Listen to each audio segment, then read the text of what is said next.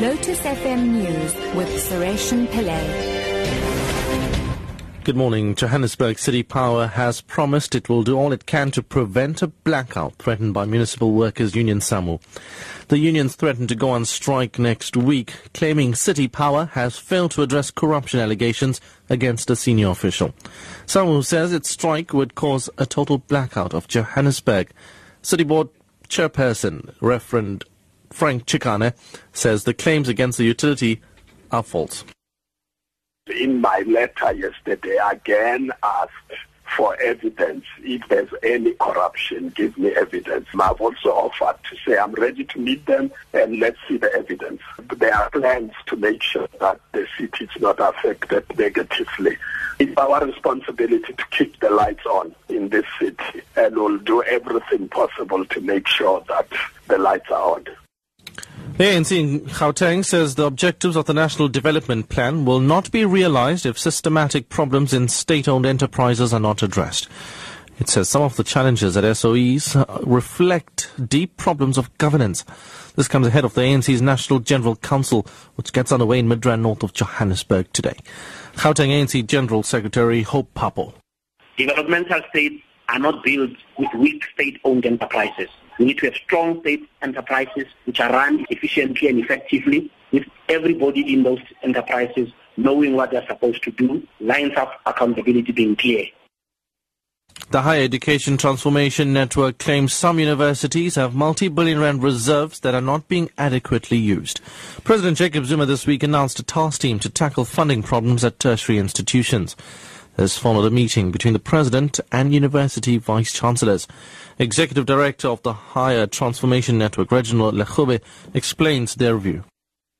What we're saying is that instead of demanding the higher salaries, the Vice-Chancellors must take responsibility because there are institutional reserves that are sitting in private accounts with reserves of 9.8 billion rand. In most cases, these institutions receive these reserves due to disproportionate funding that they used to receive during apartheid. Now, why are these funds not being shared with the rest of the country, not being declared back to National Treasury, so that these funds can be fully utilized to recapitalize the National Student Financial Aid Scheme? Vice-Chancellor of Wits University, Professor Adam Habib, replied to the network's claims without commenting directly on the amounts universities hold in their reserves. Again, it's the Higher Education Transformation Network that found 1 and 1 and managed to calculate 7. Yes, we have competitive salary. Yes, all of our staff are not paid the same thing. There's no discriminatory practices that are running.